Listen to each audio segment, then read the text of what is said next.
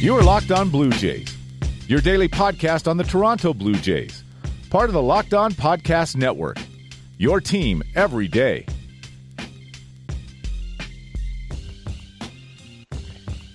Hello, Blue Jays fans, and welcome to Locked On Blue Jays, your daily dose of Toronto Blue Jays talk directly into whatever beverage you are using to drown your sorrows.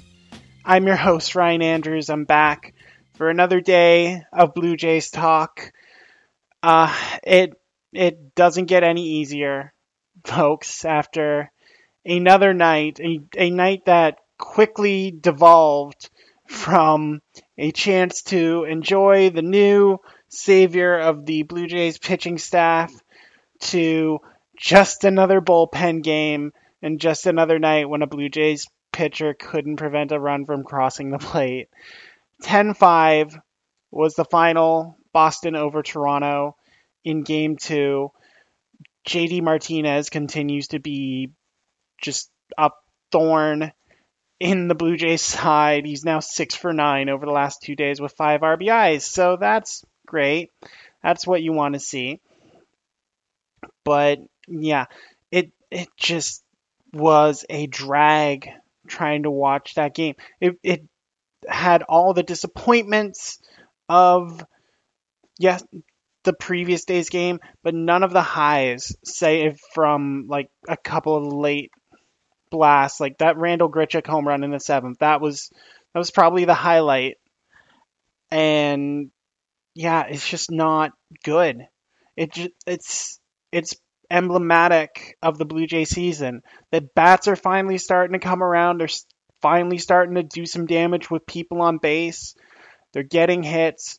Teoscar had that 2-run home run as well, so runs are starting to come in, but the pitching staff just completely falls apart. And, you expected regression from guys like Mike Hochschild. He wasn't going to go out and throw 6 innings shutout again. Like Boston had time to get a scouting report on him. Seattle just sees this guy with the beard show up and like, who the heck is this? Where's Brandon Compton? But yeah, it looked like Hochschild had a much bigger problem with the strike zone that umpire Ramon de Jesus created. He was throwing a lot of pitches outside. He had 3 walks to go with 3 hits and 4 earned runs in 2 1/3 innings. It just was not effective at all. Like it looked like a guy who'd been pitching in Fresno, really, which again resulted in the bullpen day that just does not work for this team. They do not have arms in there to pull off a competent bullpen day. And I guess we have to talk about the parade of arms that went through and just could not do anything to prevent that Boston attack from doing whatever it wanted, whenever it wanted. Luis Santos came out and looked better. Like, Luis Santos is probably one of those arms that the Blue Jays are going to try and develop for the rest of the season just to see what they have in him and if he can be a piece going forward. And he's looked good at times, but again, he had struggled with his control. He had 3 walks. He threw 36 pitches, 24 were strikes. The 12 balls came in 3 at-bats. It's kind of silly when you think about it. Like one of them, obviously, the intentional walk to JD Martinez, but like it's really hard to be able to get where you need to go when you do compound your issues like that. And Hochschild had the same thing. Hochschild was living on the outside edge and wasn't getting those calls. Santos was just all over the place trying to locate, couldn't really get the calls when he needed to, and it just compounded things. But he did well to get out of it, only giving up 1 run. Then Jake Petricka comes in and just continues the trend of, pitchers not really doing what they're supposed to be doing. He gave up the double to Benintendi, and then he had that home run that he allowed to Rafael Devers. Like, when you're a ground ball pitcher and you get it up like that, even to a young kid like Devers, like, of course it's going to go out of the park. And again, just emblematic of what Boston was able to do against the Blue Jays. They had 7 extra base hits off the Blue Jays yesterday, and none of these pitchers was able to prevent them from getting those solid shots, getting those line drives into the outfield, getting those balls down the line that resulted in those extra bases. Danny Barnes couldn't do it. He couldn't stop it in his inning. Joe Biagini continues to look broke. 2 hits, 2 walks. He was just all over the place. Had a wild pitch as well. So just not good at all for Biagini. The lone bright spot on the pitching mound last night was Jaime Garcia, which when you're saying Jaime Garcia is a bright spot, there are problems. But Garcia pitched a clean inning, only took 10 pitches. If he had did that more often when he was a starter, maybe the Blue Jays would be better off. But again, you just watch that and it's just a disappointing night from any stretch of the means when it comes to that pitching staff. And you kind of look at the offense as well, and this is a lost season. Everyone knows it's a lost season for the Blue Jays again. But the problem is behaving like it's a lost season. And bullpen games like this don't help. But again, the internet is concerned with the effort put forth by Yangervis Solarte, who seems to be taking the LeBron approach to running out plays and hustling down the line, and just he gives up really easily. And it's a worrying trend, especially if the Blue Jays are going to start bringing up younger guys. We've talked about this on the podcast before, that he can't be doing that. He has to be at least showing some kind of effort. And I don't know what else the Blue Jays can really do. They had the option before, when Brandon Drury was not on the DL, to just sit Solarte and be like, all right, you don't want to run? Here, you can play on the bench. But they don't have that option anymore. What, you're going to throw Richard Urania out there at third base? That's not good for anyone. You don't really want to do that. So Solarte has to play, and he just keeps jogging down the line. At least Kendrys Morales, his excuse is that he can't move that fast. That is his full speed, is a jog. But Solarte doesn't really have that excuse, and it's getting to the point where you wonder if he's not already placed on revocable waivers to try and move him, if that isn't an option that we hear about very soon with him. There are other guys on the Blue Jays who could hit that waivers line. Detroit did it the other day with guys like Jose Iglesias and Jordan Zimmerman, just to give them that option to try and move them out. But when you're looking at this Blue Jays team, there are guys that are clear candidates for that. Solarte is one. Russell Martin, who actually was at 200 on the season at one point. So that's remarkable for Russell Martin. By the way, he had another couple walks, so his on base is at 341. He's basically having the Jose Bautista season, where he's not doing it much with the bat, but he's getting on base and doing things. And again, he's been heating up. He's almost back above the Mendoza line, which would be great for him. Would love to get that one off his batting average. But yeah, aside from him, and aside from guys like Randall Grichuk who are out there trying to prove their value. Grichuk had that big home run again.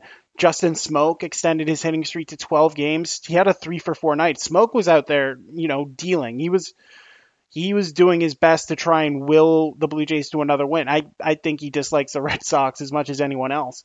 But when you contrast that with the efforts of a guy like Solarte, who's in the lineup because the MVP candidate isn't here, that's the kind of thing that makes Blue Jays fans just so disheartened.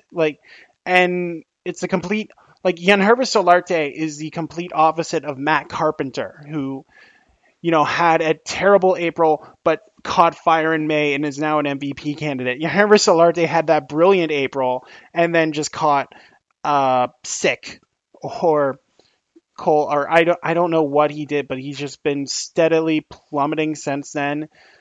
His batting average is down to 234. I can't even remember the last time he hit a home run, or at least one that mattered. But yeah, it's at the point where Solarte can't be getting this kind of playing time anymore. That was a big reason why they acquired him from San Diego. They thought, oh, he'll have his playing time and he'll be good. But no, the guy has hit one home run in the last month. That's absolutely unacceptable from a guy who's swinging for the fences at every opportunity. It's what he bases his game around.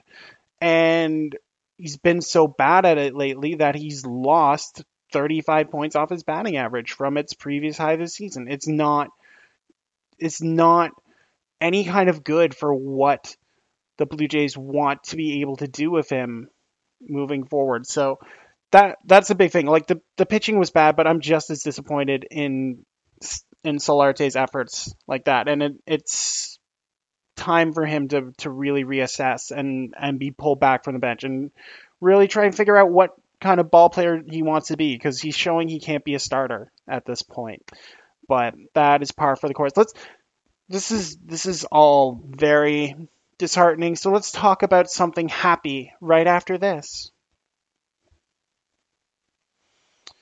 All right, so while the rest of us were, watching that display of quote-unquote baseball last night from the Blue Jays, the smart people, and I was not one of them, the smart people watched the Buffalo Bisons game last night because Vlad Jr. was playing, and Vlad Jr. did things that make him the number one prospect in the majors. He hit his first AAA home run against Gwinnett last night, the Stripers, which, okay. I only know you for having Jose Bautista for a little bit, so good work. Good work on that. But yeah, that kind of excitement, and I've seen fans on Twitter talking about how much happier they were seeing Buffalo playing as opposed to Toronto. Friend of the show, Sean Smith, was down there watching that game, so he got to see Vladdy's home run in person. And it is what the Blue Jays are looking for. It is that hope that the Blue Jays are trying to find. It's all in the lower levels. And last night I resorted to trying to just be like, it's okay, look who's coming, look who's going to be here for the Blue Jays, and we won't have to watch whatever the heck it is we're watching. But yeah, seeing that kind of news pop up, seeing Vlad Jr. raise his batting average in AAA to like 478, I think, like, it's showing just how special a talent he can really be. And yeah, he's not going to be up this year. There's absolutely no reason to bring him up this year. But he's the kind of guy who you have to hold on to and look for that hope heading forward. He actually got out, so his average is 455. He has an OPS of 1.263, which is insane. Like, I mean, it's hopeful, and you get really impatient seeing that kind of thing, because you're like, okay, just get up here, save me from watching Yangervis Solarte give 50% effort on a ground ball, or just watch balls go by him down the line. It's like, he cannot get up here soon enough. And again, maybe that's why people are comfortable saying, oh, well, let Josh Donaldson go for nothing. I still think Donaldson's going to be back. I think Donaldson's move is to take the qualifying offer, and then if the Blue Jays want to deal him at that point, they can deal him at that point and get a better package than they would have if they traded him at the deadline, or even if they traded him in August, which, again, I've seen articles saying that Donaldson should be traded. No, don't do that. That's stupid. But yeah, seeing the news out of Buffalo, and before that, New Hampshire, that's what the season is about, sadly, for the Blue Jays. And it was good to see Reese McGuire get a home run as well. McGuire's never been a guy known for his offense. He's been solely defensive, in that kind of backup catcher mold, so to speak. So if he can start showing he has a bat to match Danny Jansen, that's a plus for the Blue Jays as well, because then they have that insurance policy if they do want to move on from Luke Maile, or if Russell Martin gets claimed on those revocable waivers and gets moved, then they know they're going to be set in the future. So that's a positive to see. But again, they are few and far between. So I think that's positive enough to end this episode with. It's another short one, but again, there's not much to talk about from just that kind of display that the Blue Jays put forward in that game last night. So if you want to talk about other Blue Jays things, maybe Jacob Waguespack's performance since coming over to the club, or anything happy, I guess. That's what we're kind of looking for, is happiness when it comes to this Blue Jays season. You can hit me up on Twitter at NeoAC18. That's NeoAC18. You can follow this podcast on Twitter at LockedOnJays. And, Fan Fridays tomorrow, I'm sure it will be just as upbeat as it has been. So if you have any questions, any comments, look for me on Twitter tonight. We can talk about them and see them on the podcast tomorrow and get your name in headlights. And by headlights, I mean I will mention it in a tweet. That's what I can offer. But again, thank you so much for listening to today's episode of Locked On Blue Jays. I've been Ryan Andrews, and y'all take care.